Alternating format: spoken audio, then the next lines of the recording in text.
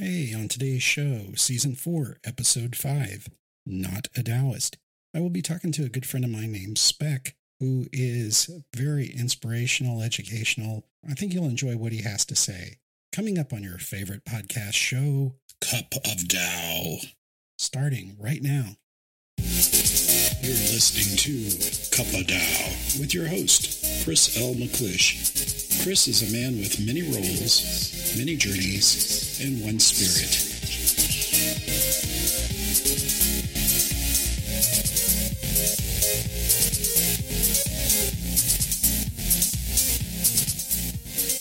Hey, how you doing? Today, I'm going to be talking with Spec, who happens to be not only a friend of mine that I met with the Taoist meetup group, but he is also into philosophy, and he's very knowledgeable, so I think you'll find him inspirational, educational, and humorous at the same time, if that's even possible. All right, so here he is, Spec. All right, welcome. How y'all doing out there? As I understand it, you're going to talk about why you are not a Taoist, right? So this should be interesting. I think that question popped in my mind. You asked me, what maybe we could talk about. And I don't know, that kind of struck me because I think we've talked about this before, man, but I don't really think of myself as a Taoist. You have said in the past, based on some things that I've said, that you think maybe I am a Taoist. Well, that was the impression I got. You did show up to a Taoist meetup. Okay. Yeah. That's another thing. That's a clue. Yeah, you show up to a Taoism meeting. But, my background as far as my studies in philosophy go to Alan Watts and Buddhism and Taoism. That's what I'm drawn to. Yeah. So, or at least have been throughout most of my life. Hinduism interests me quite a bit now. But I don't consider myself any of these. And I don't like to put that ist on it, or that ism on it. There's something about that. And, if you go and you look, I was looking at the book here, Tao Te Ching. And to me, it's the first line. It's the first line, and that's all you need. Then it's like all this other stuff is elaboration, and I'm sure you get stuff out of it. Same thing in Buddhism. I think there's a central key teaching of Buddhism that you can say in a single line, right? But it doesn't stop there. It has to turn into an ism. Now, to refresh people that are listening, the first line of the Tao Te Ching being something along the lines of the Tao that can be told is not the eternal Tao. So in that sense, I think you're in great company because I don't even know if Lao Tzu would describe himself as a Taoist. Just like Jesus probably wouldn't say I'm a Christian, or Buddha wouldn't say I'm a Buddhist. That's correct. But all these things, and another thing is all these teaching, all these different religions, I don't even want to isolate myself away from them either. So, Aleister Crowley, right? Who he is, the occultist from the early 20th century. One of the things he said was that you should be able, if you're truly kind of at the highest kind of evolutionary state of human, that you should be able to get up on any given day and be anything. So one day you get up and you're a Christian, and one day you get up and you're a Hindu, and one day you get up and you're a Muslim. One day you get up, you're just a hardcore, scientific materialist, whatever. Right. And because they all, I think, have a basic center to them. Yes. And it's that first line in the Tao Te Ching. If you go to Buddhism, it's basically the root of all suffering is attachment. That to me is really all you need. Now, let me also say that I don't know what the hell I'm talking about. Okay. So and I'm not trying to say that other people should feel the same way about this as I do. I don't want to, present this as though I'm offering something here. You know what I mean? Well, let me ask you this. Let me throw something at you. Because I'm not a happy person. So it's not like my route has led to this kind of, happiness or enlightenment or whatever. Go ahead, buddy. This is just some thoughts I had off of looking at some studies and see what you think about this. It seems like there's some people that have an adventurous brain. They tend to, explore different kinds of foods. They see a pet as a member of their family. They tend to have more why questions. So they might be more likely to vote liberal in politics because they're more likely to question things.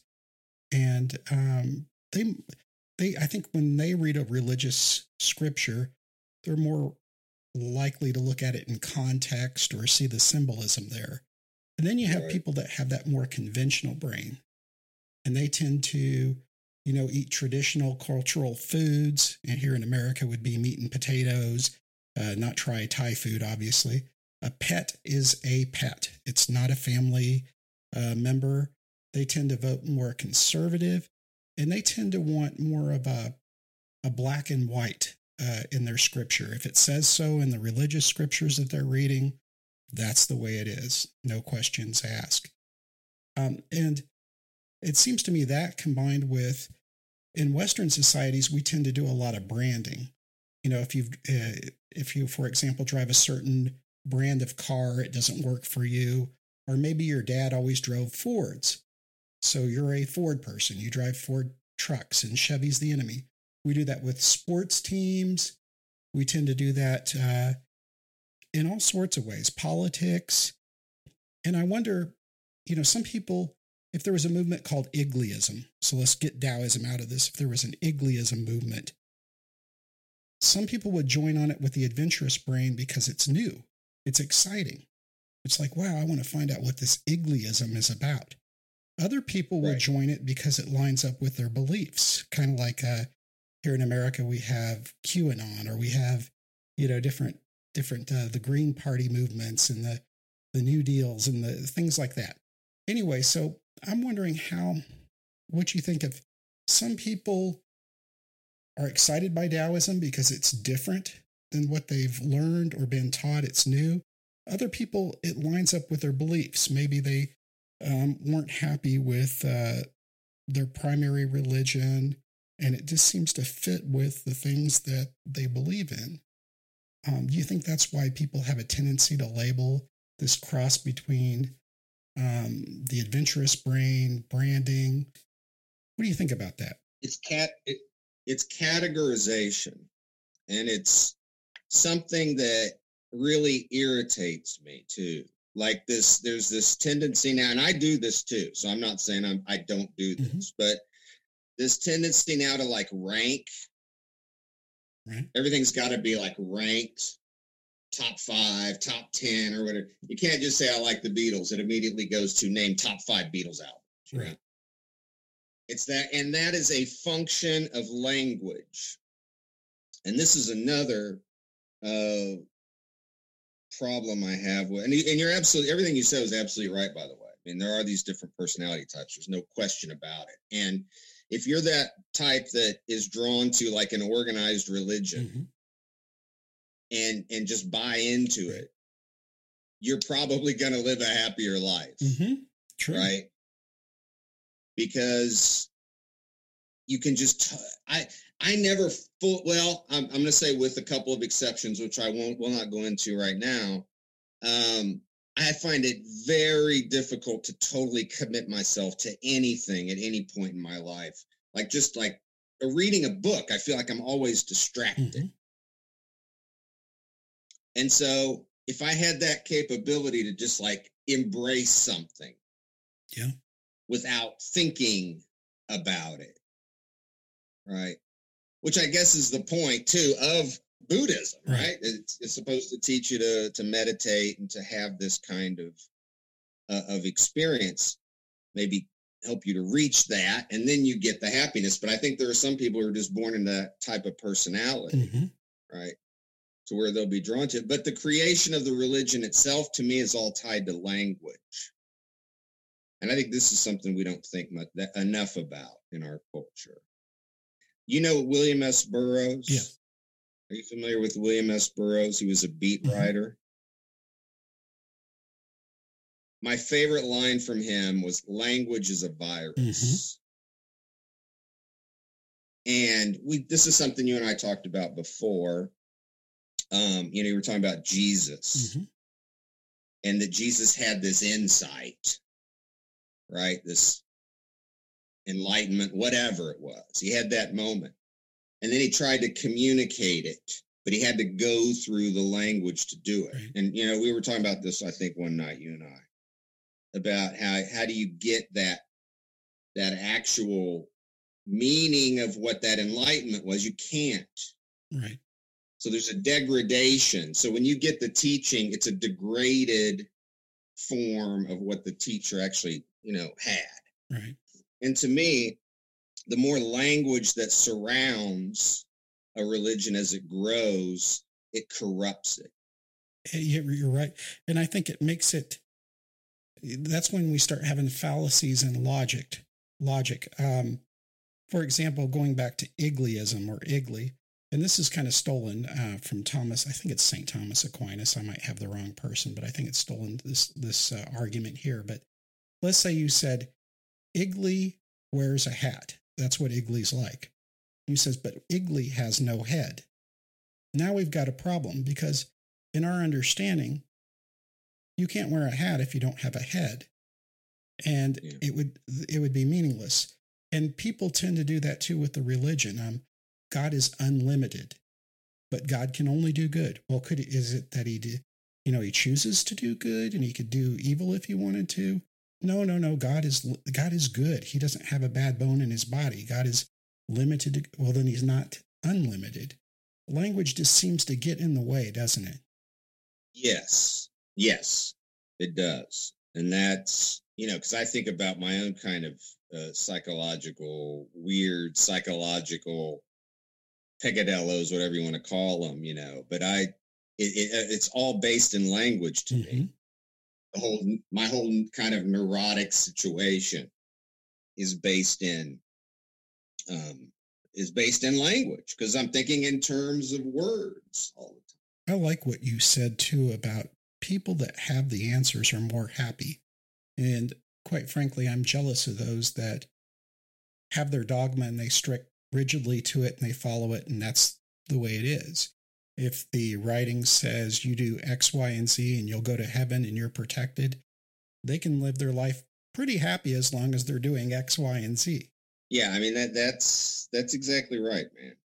Let's go back to branding, for example, that the concept I brought up of, like if you're a Ford person and you have that, you think people tend, once they wrap themselves around something, they'll even let go of some of those imperfections there that don't line up with their beliefs. We see that in the USA, like, for example, with Trump followers. And I know I do have Trump follower listeners, but not to dog on them, but Trump clearly has done some behaviors that are different than fundamentalist Christianity. Yet you have a ton of followers that, are kind of like he's almost sent from God because he says he's going to protect Christianity. You think we tend to, and it would go true for somebody who's liberal. You tend to forget or kind of block out some of the bad things. Likewise, with your Ford, if it can't do certain things a Chevy does, you're more likely to say, yeah, but my Ford can do X, Y, and Z, and that's why it's better. What do you think of that? Yeah. I think that's spot on. And the thing about it is, even though I describe myself generally as an unhappy person, I feel like I'm unhappy more than I'm a happy person. I have had these moments of what I can only describe as existential bliss.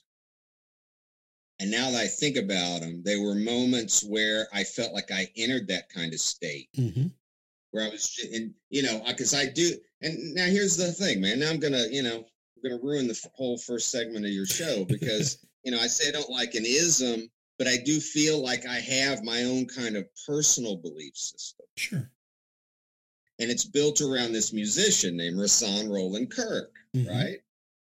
And I have had moments listening to his music that maybe, is in some way similar to what somebody who can just embrace Jesus or what. Right. And it felt like that, man.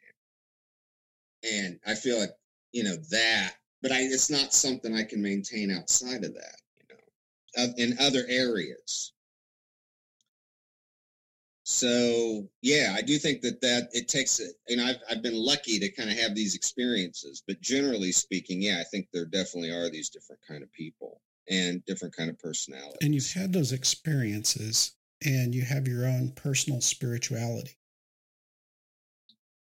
Exactly. And I would bet that if you took any two Catholics, any two Baptists, any two Hindus, any two Muslims, etc., you would find that even though they have some common principle beliefs, otherwise they probably wouldn't share the same religion, they each have some different separate spiritualities.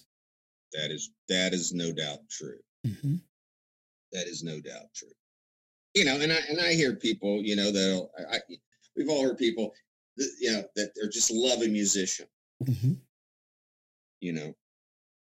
And I've loved music all my life, man, but I've never had anything like this before, I can tell you.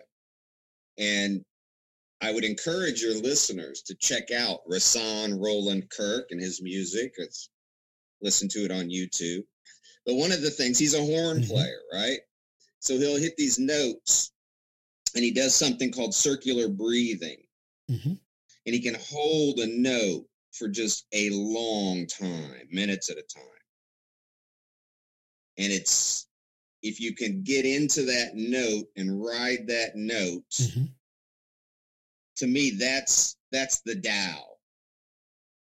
That note is the Tao.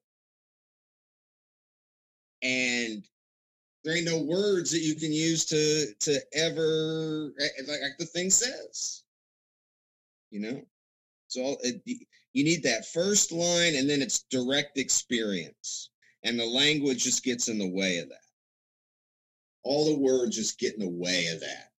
And they get twisted. I mean, look at the way that, Christianity has been twisted. You alluded to this. How Christianity has been twisted to support all kinds of things that there's no way you could actually read closely the teachings of Christ and come to those conclusions. Right. Politically, societally, whatever. Because it's this stuff, what we have as, this could be any religion, doesn't have to be Christianity, but, it's all just what I see in the world today is a total corruption of what the original teaching was. And that's what bothers me about something becoming an ism, is because it's turning into that. It's turning into a degradation of what that original insight was. But all we have is words, right? If you live in a human brain, it's hard to know, right? But, I mean, if you go back, I'm going to sound like a total idiot here, trying to talk about science, but, if you go back in the evolutionary process, you're going to get to a pre-language being, aren't you? Right. Eventually. And then that creature lives a life, probably gets pleasure and pain in that life, but it doesn't have language to kind of get in the way of just experiencing. Right. You're just experiencing what's there with no words. That's probably an incredibly beautiful thing. So we're back to words can't describe the eternal Tao. And they're an obstruction between you and getting to it. You sound kind of like like a Taoist for somebody that's not a Taoist. I mean, obviously, this is if I had to pick, like if you just put like all the world's religions in front of me. Is it even a religion? I don't know. And you put a bullet to my head, so you got to pick one of these, right? And it's just, I only had this list to pick from. Mm-hmm. It would be Taoism, maybe Buddhism, but I even see Buddhism as being more regimented than Taoism. I don't know if maybe I'm wrong in that. There are sects of Buddhism that seem to get pretty weird. The interesting thing is, too, when we have words, we have dogma. It's, you have religious Taoism that has all sorts of mechanism of control. Exactly. You have religious Taoism that has all these sorts of rules. You can even look on Reddit forums and you can see somebody in the Taoism comments say, you're not a Taoist because you weren't born in China and you weren't ordained and you didn't follow these sets of rules. Same thing. And I'm not just dogging on Taoism. Obviously, the same thing applies with, the commandments in Christianity, precepts in Buddhism, etc., etc. You get this dogma, and that seems to get in the way, too, of somebody having these spiritual experiences, the same kind of experiences you describe when you're listening to Rasan Roland Kirk. Sometimes dogma can get very much in the way of one's spirituality. Yeah. But again, some people like that dogma. They have to have that. That's why I never argue with, for example, my mother-in-law or somebody that has her answers, and that's the way it is. Exactly. Yeah. Yeah. So what attracts you? You said you were interested lately in Hinduism. What is it about that attracts you lately? What? Oh, you had to ask this, didn't you? I did. Well, maybe you don't know this, but Rasan Roland Kirk is an anagram of Lord Krishna. Mm-hmm. I've heard you say that before. And Krishna was a flute player. Mm-hmm. So it's funny. I didn't even think about a lot of this, but I got an audio version of the Bhagavad Gita. Mm-hmm. And I listened to that. And the guy who did it, I can't remember the name, but it's fantastic, man. Just fantastic, this story. And you can see, if you look closely at it, you can see the parallels to Christianity or teachings of Christ. Okay, there are definite parallels there. So this is more fresh in your mind than it is in mine, so correct me if I say anything wrong. But as I understand the Bhagavad Gita, it was Arjuna, who was a chariot driver to Lord Krishna, who was... No. I think you got that backwards. Lord Krishna was like a childhood friend, and he's acting as the servant, and he's the driver. Okay. And Arjuna is like royalty. And in this story, and I'll probably mess some of this up too, but in this story, much of it is Krishna revealing who he is. Kind of like an avatar, right?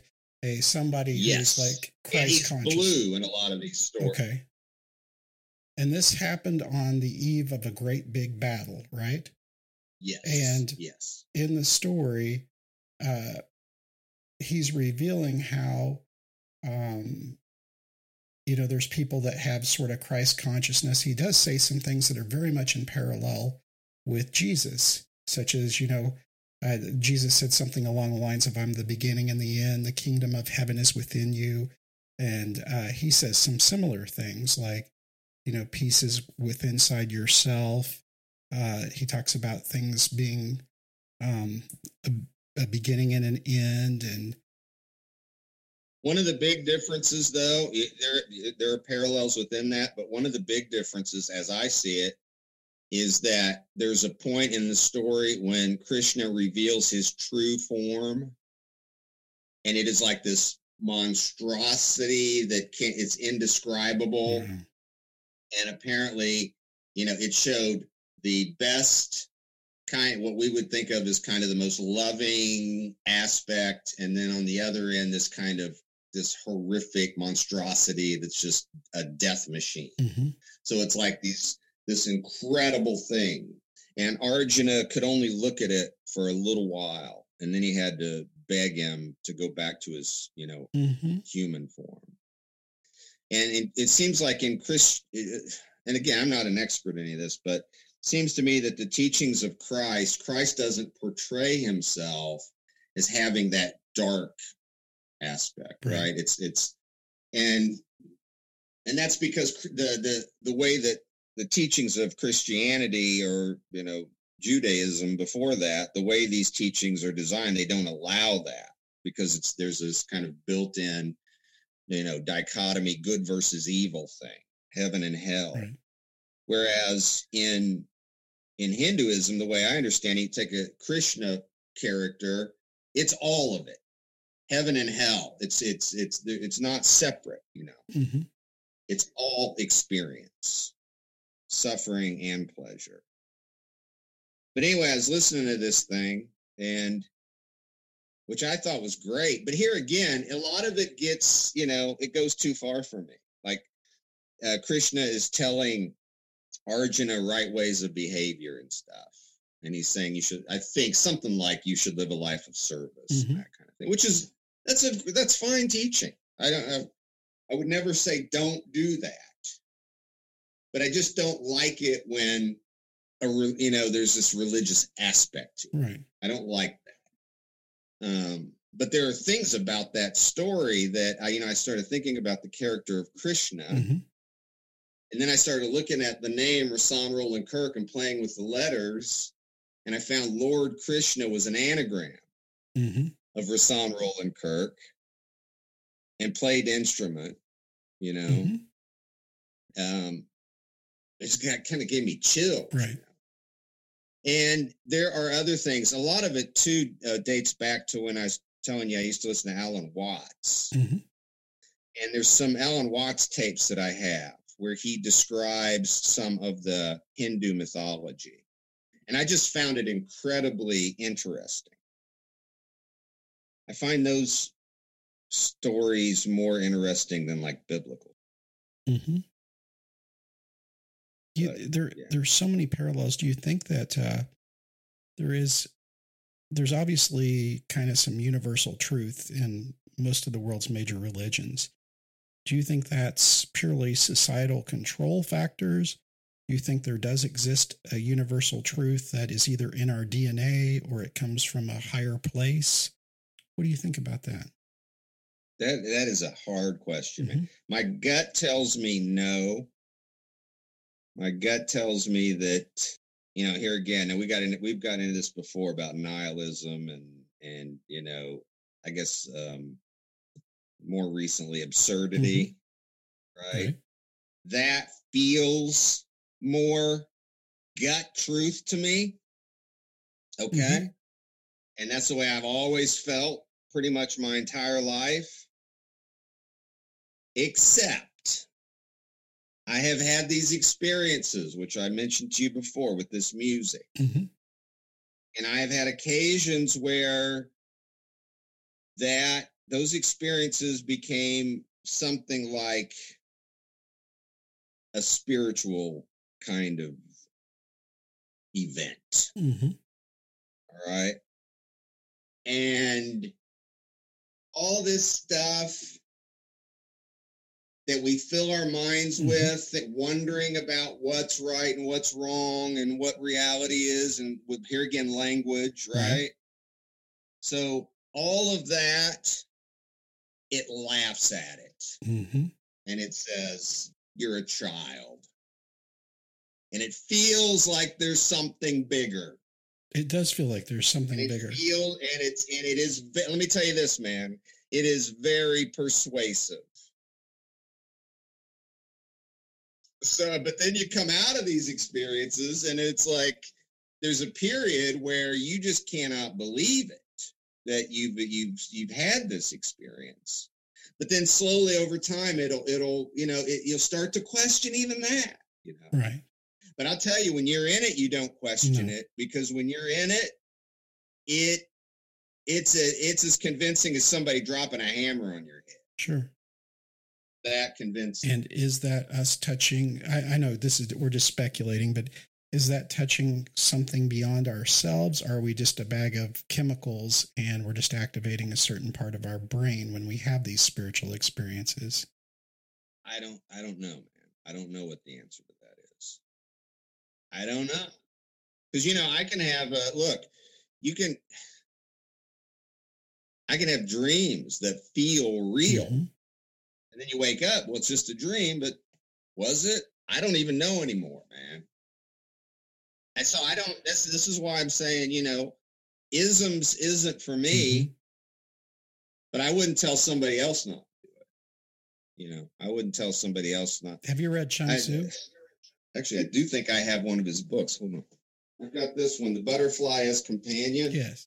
So, yes. So, he talks about, am I dreaming about the butterfly, or am I the butterfly that's dreaming about Chuang Tzu? Yeah.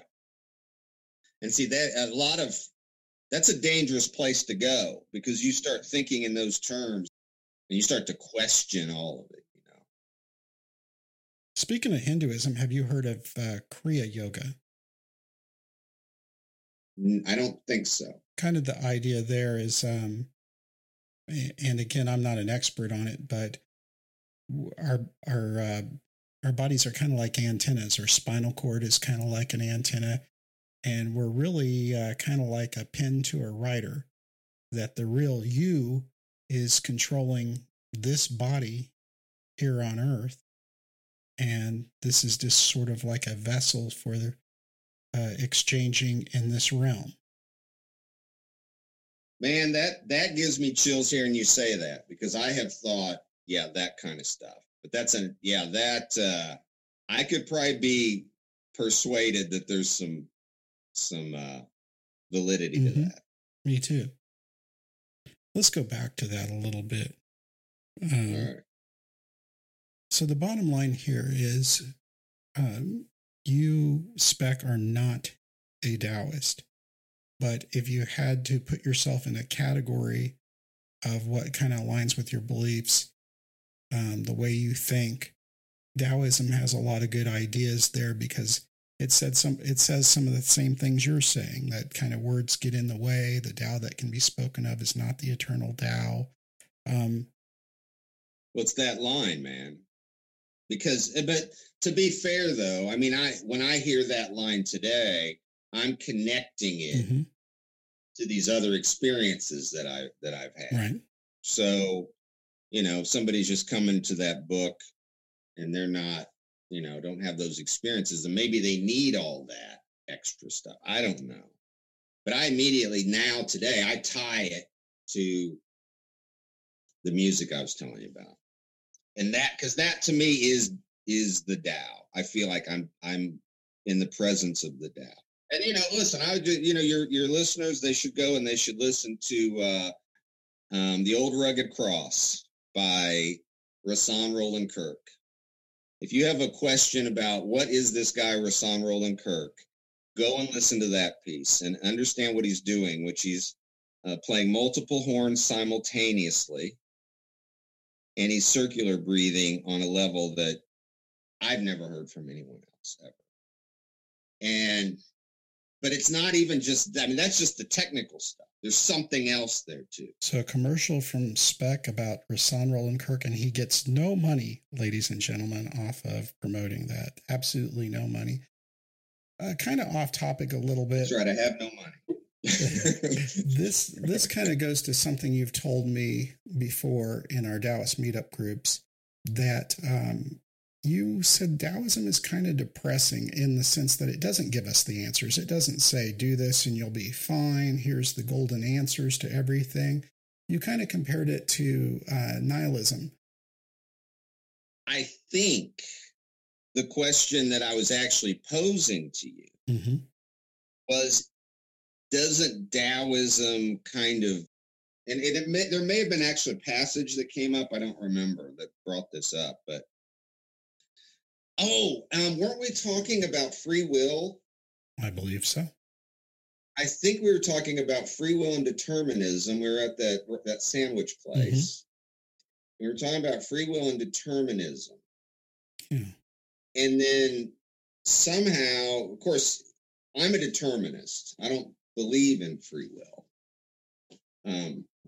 Well, here I just put an ist on myself. See what I did? Now I'm a hypocrite on top of everything else. Let me say it. Okay. I tend towards determinism.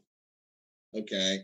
And I thought there were some other people there that we were sitting around talking, and I must have gotten the impression that other people were agreeing with me about, on determinism. Say more about your type of determinism that you believe in. Is it a predetermined from a being? Is it predetermined from our genetics and DNA?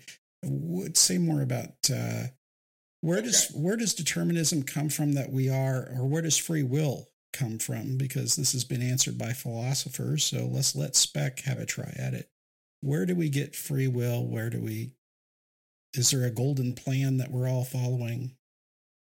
Okay, so here again now, my pretty much my whole life, outside of those experiences, those musical experiences I was telling you about, I've been very much kind of just a atheistic sort, And when I look around me and I see the way that people behave and who they are, it seems obvious to me, based on what I see, that they have been kind of molded by genetics and environment. I guess primarily. Oh, and then, the people around them and that's right. And that these forces just kind of mold. We're constantly being molded. And every decision we make is kind of just another in a long sequence. I'll tell you, Sam Harris gives the best. He gives like an hour long. He was on Joe Rogan. He gives like an hour long discussion of this, explanation of this. And I think it's about the best explanation of free will versus determinism debate that I've ever heard. He's a determinist, but I also want to just disclaimer, I'm not a fan of a lot of his other stuff, but he does a great job with that. But that's basically the point he makes, is that there's no room for a choice, an actual choice. It's almost like a flowing river. So if I decided right now that I want to go get a candy bar, or I go in the fridge and I choose coffee over iced tea, that is somehow determined already? It's not a free will choice? Yeah, because you didn't just blink into existence. You're on a continuum. You're like a drop of water going down a river, that might think that it's guiding something, but there's all these things around it that it has no control over. You don't have any control over, how well your brain works. I mean, outside of accidents and things. Who put the plan there? Why is there a genetic plan that I would choose iced tea over coffee? Why would that be in there? Who put it there? Why is it there? And that's a fair point. And maybe my bias also is a kind of a reaction. Here again, okay? It's created by a reaction to the society I live in. So I'm born into a society that calls itself a Christian nation, right? And they just assert things as belief. When you start looking at them, though, they don't hold up. So they'll say God is an all-loving God, but then you look around at all the death and destruction and suffering, and they're not willing to let him off, or they I don't think you should go off the hook for that. So you look at, if he created it, you look at all the death and destruction, and you choose not to believe the way those other people believe. So you make a free will choice. No, I already said, man. Now hold on a second. I already said. I said at the beginning of this. This is the result of the environment that I'm in. Right. Right. If I grew up in an environment that just taught Christianity and just focused on the teachings of Jesus, and not all this other stuff about the weird bipolar Hebrew God, or all the other the crazy stuff that's in the Old Testament, right? They just throw everything in a big pile. It stinks. It doesn't smell very good, right? But if I had grown up in a culture that, say, was based on the teachings of Jesus Christ, mm-hmm. and actually emphasized that, and maybe, gave health care to people and stuff like that, and made sure everybody had enough to eat and that kind of thing, then I might be a Christian. Also, another thing is, I happen to be to have a friend, a good friend. I actually had two friends who introduced me to Alan Watts. Mm-hmm. Now, what if I had never read Alan Watts? Mm. I wouldn't know what I know about Buddhism and Taoism and Hinduism and whatever else today. I might have eventually gotten into those mm-hmm. things, maybe, but there would have had to be something there for me to actually seize. I'm playing devil's advocate here too, and I often do wonder, and I've told you this before, if there's maybe a script, but we have some times and some choices to go off script a little bit and go a little bit different direction. Yeah. What about people that tend to see somebody, if they're poor and on the streets, that it's their fault for being there, or if somebody's rich and they were born into a wealthy family, it was predetermined and therefore they deserve to be there because somehow or another that's their destiny or their lot in life. Okay, now, but that's a different kind of that's a different kind of determinism, mm-hmm. because that's something you were alluding to a minute ago, which is this idea that something created all this. Mm-hmm. And that can be a very persuasive argument. And I'm kind of being devil's advocate. I'm not necessarily making that argument. No. I understand that, but that's good. That's fine, because it makes me think about some of this stuff. But that to me is a more persuasive. If you want to try to convince me that God exists, mm-hmm. that's the way to do it, right? It's something had to start this, mm-hmm. right? Now there's still problems because now it's, who started the starter?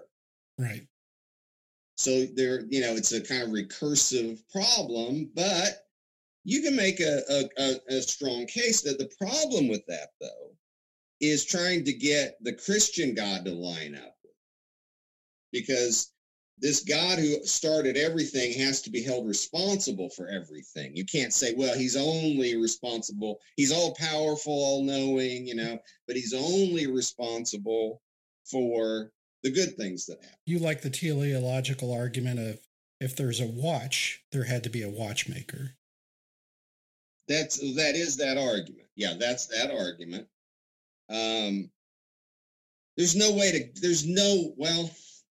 Again, mm-hmm. I have these experiences. Right. So in these experiences, it feels like there's something big there. I don't know, though. I don't know if that's my, brain just telling me something's happening or whether it really is or not. Ultimately, at the end of the day, how would you ever prove it unless you could, have him show up at a party or something and say, here's God. So Speck is someone that is not going to be boxed into being a Taoist. Well, now, here's the thing, though, and I feel like I am at that position. I don't call myself a Taoist, even though I'm very sympathetic to kind of the ideas of it. Mm-hmm. Okay. But if you'd have talked to me 5 years ago, 6 years ago, I would have said that, and I'd have had a different reason for saying it. But I feel like now that I've had these experiences with music, which I was telling you mm-hmm. about, now it's it's not even an option for me to become one of these, ists, because this other thing which is beyond language. That's the other beautiful thing about Rasson's work, is he does have spoken word. So if you listen to, again, the Old Rugged Cross, great starting point, people.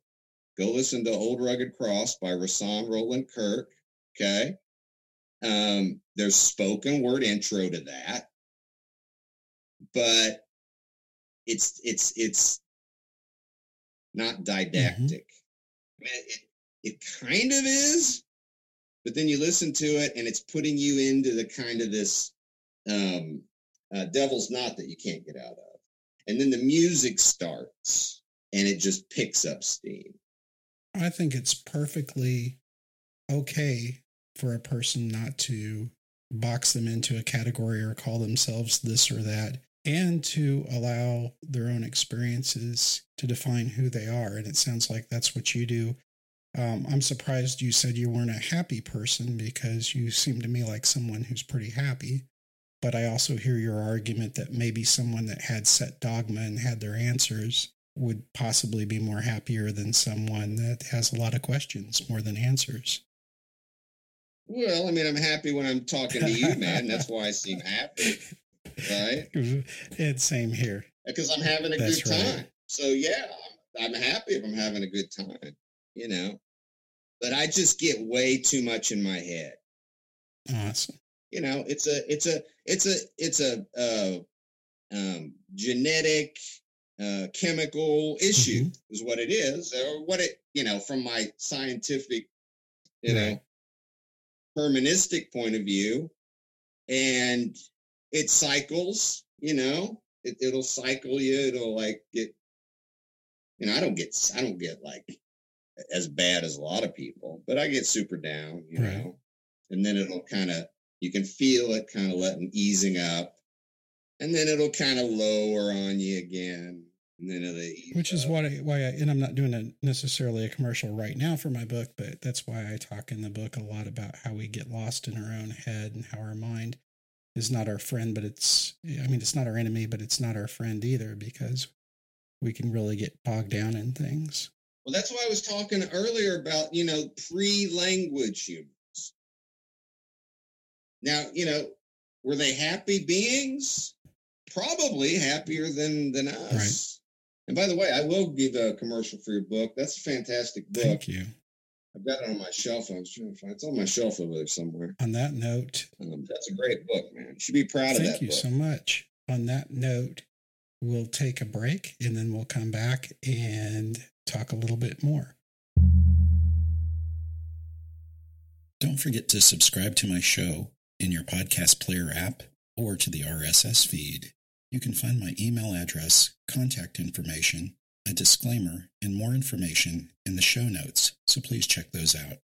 Be sure and purchase my book, Accepting Life on Life's Terms, Taoist Psychology for Today's Uncertain Times.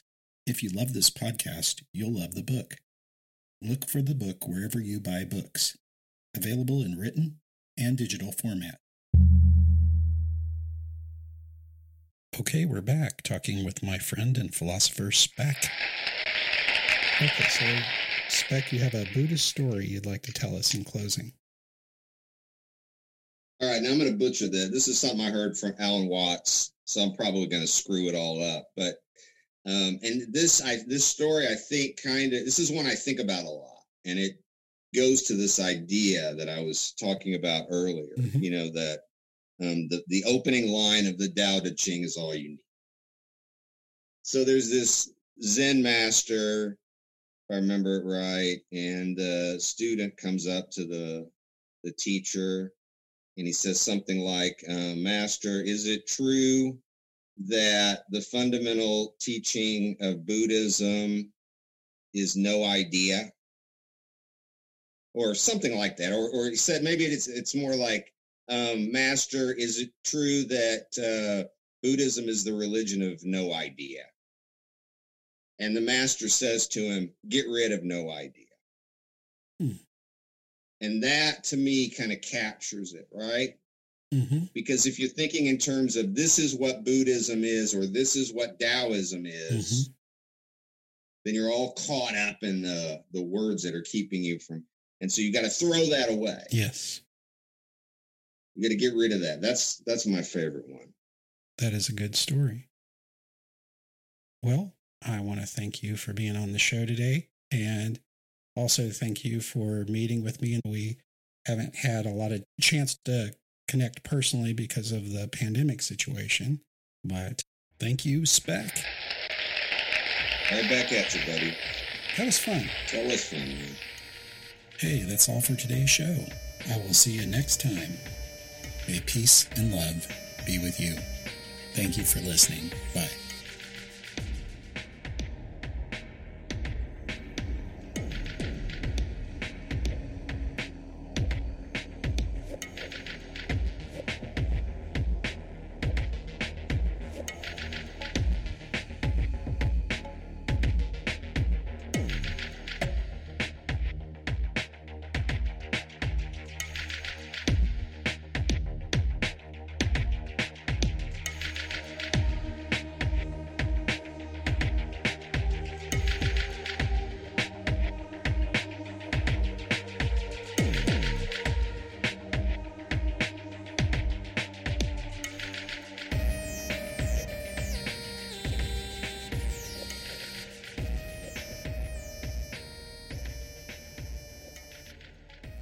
Thanks for listening. Have a good day.